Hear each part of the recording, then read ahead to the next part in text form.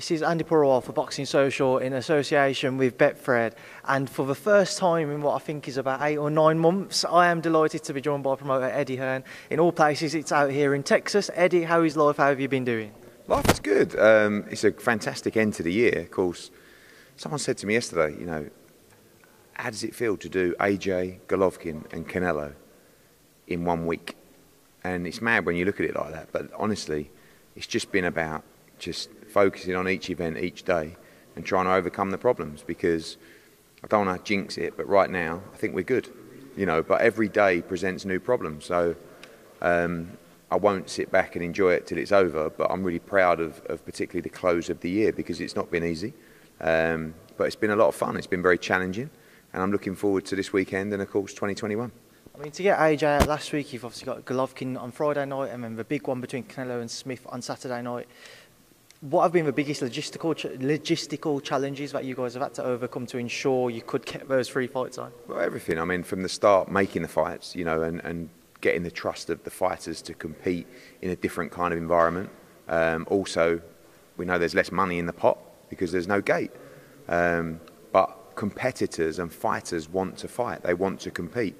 And that goes for Triple G, that goes for Callum, that goes for Canelo, of course that goes for AJ as well, and these guys should get a big pat on the back because we've done a good job, but it's the fighters that have chose to get in there and compete, and the great ones do. That's what they want to do. So logistically, all kinds of different problems. I mean, of course, from a UK perspective with AJ, it was being allowed crowds and, you know, getting only 1,000 in there and getting Pulev over, and then in Hollywood in Florida, setting that up at the Hard Rock, you know, getting Zerameta over from Poland, getting Golovkin in that fight there. Here, probably more difficult because we have 12,000 on Saturday, which is fantastic. You know, putting the seating plans together, making sure it's safe for spectators, dealing with the state, dealing with the commission, dealing with the governing bodies, and of course making a fight like Canelo Alvarez against Canelo-Smith. So it's been non-stop. And to be fair, we have Italy tonight. You know, we have Gamal Yafai going for the European title. So we have 3 events in 3 days, which is a really, really good achievement in this current environment. And of course, culminating in a huge event on Saturday night. Let's come on to the show here in Texas as we are here, Eddie. Canelo versus Callum-Smith. When the fight was first announced, naturally people kind of edged towards Canelo, the pound-for-pound king for many. But as we've kind of edged close towards fight week, I've seen a lot more people maybe swaying towards Callum, and certainly maybe seeing the challenge that he possesses a lot more seriously. What have been your thoughts, and especially on the back of the face-off that they did the first time earlier this week? That's always the thing with Canelo, isn't it? You do the face-off. You know, I've seen it against Rocky Fielding. I've seen it even against Danny Jacobs, was quite sizably bigger, and then again with Sergey Kovalev. The difference is when you compare those 3 guys, particularly of Callum-Smith, Rocky, and Sergey Kovalev. Callum is the better fighter. You know, Callum is the fresher fighter. Callum punches harder than those guys. So having a size advantage and a reach advantage is great, but knowing what to do with it is better. But you have to be able to punch against Canelo Alvarez. This is the key, because otherwise, you know, you saw in the Fielding fight, he'll walk you down, he'll cut you off, he'll beat you up to the body, he'll put tremendous amounts of pressure on you. You have to be able to put a dent in him. I don't think he'll just be walking fearlessly into Callum-Smith. You know, Callum's jab should be keeping him at range. And he hits very hard to head and body. I think it's a tremendous fight, because, yes, Canelo, in my book, #1 pound-for-pound fighter in the world. Look at the challenges he's taking. You know, last year he boxed Daniel Jacobs for his middleweight title. Then he moved up 2 divisions to fight Sergey Kovalev for his light heavyweight world title. Now he's fighting the #1 at 168. It's fantastic. But Callum-Smith is the best 168 pounder in the world. And you haven't seen the best from Callum-Smith because he hasn't been motivated since the series, because he wants those legacy moments. This is it. We've delivered it to him on a plate. Unique surroundings and situation, but he's got it. And I'm really pleased for him. You know, obviously I've got 2 hats on. You know, I've got the Callum-Smith hat, which is my primary hat, right? And I want him to win more than anything. And I've got the DAZN hat of bringing Canelo Alvarez back to DAZN, which was a massive coup. But there's nothing more I'd love to see than Callum do the business, and he can do it. He really can do it. The underdog, unquestionably, especially out here. But I think he's going for the knockout. You know, I saw, I don't know if it was you or Andy's interview with Joe Gallagher, said we have to knock him out. And that's what he'll be trying to do. He has the power, he has the ability to do it, but it's going to be very difficult. I mean, talking about the knockout there, is it a concern of yours? All we've seen in the past, Canelo's had a couple of favourable decisions and people could discuss him in his career, and we've seen some dubious decisions out here in Texas previously. Is it a concern that if it does go to the cards and if many people feel that Callum did enough to win, it won't be given to him?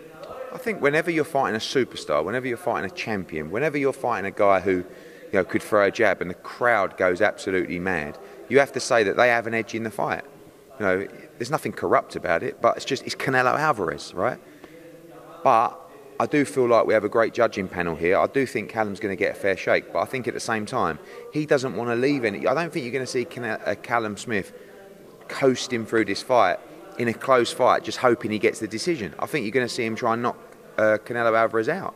And I think that's a good strategy as well. But, I think whenever you're in effectively someone's backyard, I mean, it's weird, isn't it, in this fight, because Callum is the champion. He's putting his belts on the line, but he is fighting a superstar.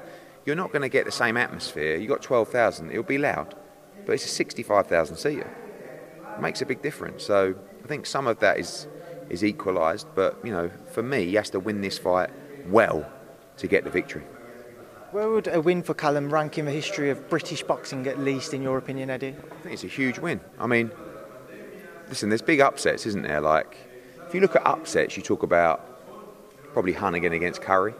But if you talk about great British wins, especially on the road, or against, British and American fighters or whatever, you say, I don't know, of recent time, Calzaghe against Lacey, Naz against Kevin Kelly was a great win, AJ against Klitschko, Fury against Klitschko.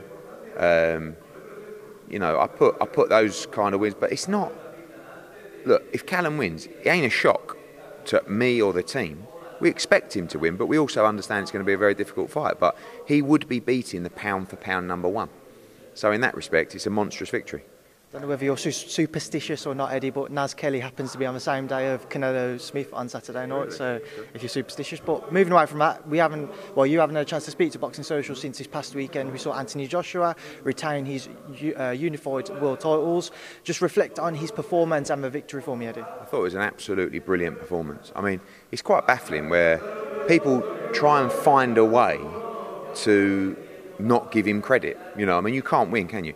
Is he going to be the old AJ, the new AJ? He ain't old or new. He's just AJ who's found a way to be very effective, very good, and to beat people with different tactics every time. And against Pulev, he boxed him, he broke him down, he beat him up, and he knocked him out spectacularly. What more do you want? I think he got hit twice in the fight by anything substantial. So, you got Bob Arum saying, Pulev's going to knock him out, Pulev's going to do this, Pulev's going to do this. And then after the fight, when Pulev hasn't won a second of any round, really, Bob says, well, I weren't very impressed by his performance. So you can't win. AJ is the best heavyweight in the world. He will continue to prove it. And I guess next year we will get the chance, I believe, to really see, unquestionably, and leave no answers as to who is the best. But I thought it was a brilliant performance. There were some comments that I certainly saw on social media on the back of the win. Some people saying maybe he could have stopped Pulev earlier.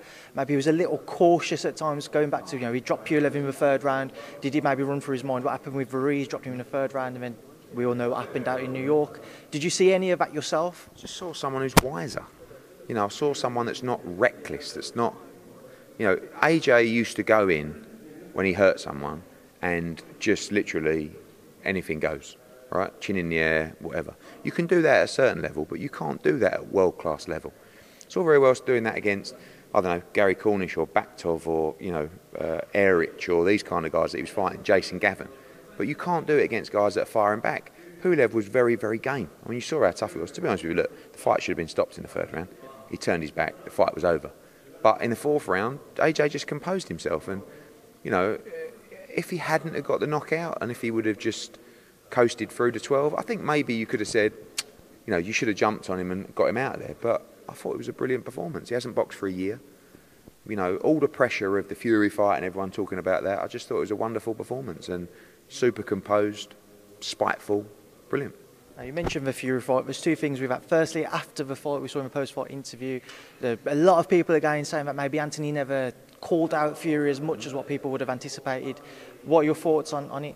Just don't think you're going to get AJ calling out anyone. I think he's bored of people using his name in the past to try and get fights. And I go back to the Wilder fight where I always told him, we'll get this fight. Wilder can't turn this down, especially with a final DAZN offer. And he was like, he won't fight me, he won't fight me. I said, he will. And, he ended up being drawn into all these conversations, which was effectively designed to raise Deontay Wilder's profile. Now, thankfully, since we've found out since, they were lying, right? But in this situation, all I can tell you is there's only one fight that's being discussed within the team, and that's Tyson Fury. What you're not going to do is get AJ coming out, calling him a big dosser, making jumpers with his face on it or his old man's face or whatever. That's just not his style. He's never done it. So I think more talk, more action, less talk, more action that's what I said, and that's really what we're thinking. Get the fight made, and then you'll hear everything you need to hear from me. But I don't know. I think he's learned his lesson of talking about fights that may never materialise. In his head, he doesn't 100% believe this fight will happen next, to be honest. I'm telling him again, I think it will, and now I've got to deliver it. After the fight, Eddie, you did say that talks will begin on Monday. Have they begun, Yeah. and what has kind of been said so far? Loads of bits and pieces going on behind the scenes, specifically a couple of conversations with Bob Hearn. We are working on contracts from our side. There's been a lot of discussions this week. We hope to get something over to the team soon to press forward with this. A couple of issues, obviously broadcasters, where the fight will take place. But that's kind of it, really, to be honest with you. Obviously, we know about the WBO situation. But we're in a position now where my plan is to exchange sort of draft agreements in the next couple of weeks and then move forward and go out to market and see where we're going to do this fight. But, again, all the conversations with Bob, everyone on the same position. We don't see... I think the only thing that could potentially scupper the fight is the Deontay Wilder legal situation, which sounds like, according to Bob, that's irrelevant anyway. But that's out of our control. But I don't see this fight not happening. You mentioned the WBO title situation, Eddie. We've seen the WBO very insistent that we see Alexander Usyk face AJ next. Is there any chances that could be a big hindrance, or that may well see the fight not happen? Because there's only one fight we want, and that's Tyson Fury. So we respect Alexander Usyk's mandatory position. But as I said in an interview yesterday, I'm sick and tired of the sport not getting the fights that we should deliver because of politics. And when you look at the amount of money that these governing bodies are going to make out of this fight, and I see it because we write them checks every single week. And the reason I speak up about this at the moment is because financially things are very, very tough. But they don't have risk, And we value the belts and we respect the presidents of each individual organisation. But I'll tell you something now, when you're paying them as much money as you're paying them, and now you've got another guy who wants 7 figures for a step aside, in the end, at what point do you go, you know what? We want undisputed. That's always been the aim, right? And I'd be really upset if we couldn't get it. But if we lose one belt, we might as well lose them all. Because what do you care if there's a belt on the line? What does the public care if there's a belt on the line? We care, the fighters care, people in boxing care. But when you look at the amount of money that's going out of the fight, you look at the step-aside money, the belts can be irrelevant. It's to find out who the best heavyweight in the world is. That's what this fight's all about. But AJ has always had a dream for it to be undisputed. So my message to the governing bodies is, be careful, don't be greedy. Right? We're all suffering in business right now. So you have to just understand and play the game and do what's right for boxing. And it's not a case of just disregarding Alexander's position. He's become mandatory for the WBO world title. So we want to try and find a solution with him. And we'll fight Usyk if the Fury fight don't get made for any reason. But that's not on our agenda at all at the moment. The only fight we want is Tyson Fury. And if it's 1 belt, 4 belts, or no belts, it's still the fight we want next. I just want to touch on Alexander, Eddie. We've seen a video come out where he said that he wasn't happy with the gloves on the night of the fight with Derek Chisora, and he wasn't happy with the ring size. Can you just kind of fill us in on the situation there and Alexander's effectively accusations or his unhappiness? Yeah, so the ring was 20 foot by 20 foot, which was measured on the night by their team. They all know the size of the ring. It was exactly the same ring that was used for the Bellew fight. He just felt that it felt smaller. It wasn't at all. On the gloves, his team didn't like the gloves, fly gloves, that are approved by the British Boxing Board of Control. In the contract, both teams have to provide gloves, a brand that is approved by the British Boxing Board of Control. Fly are, you know the game. Dylan wears them, I think. Josh Kelly wears them. A number of other fighters wear them. They didn't like them, so they tried to get them changed. That's it. You know, I mean, Alex Krasuk I've spoke to, you know, asked me the question about the ring, 20 foot by 20 foot, as per the contract, as per his last fight. So, you know, the glove thing I knew about because I think as well, Usyk felt that like with Bellew and Hay there, that it was just a bit, you know, heavy on. But he had Aegis and Alex there, but they just chose not to stand up and scream and shout because they're not like that. So, yeah, I've spoken to Alex Krasuk and both of those thoughts from Usyk are complete rubbish.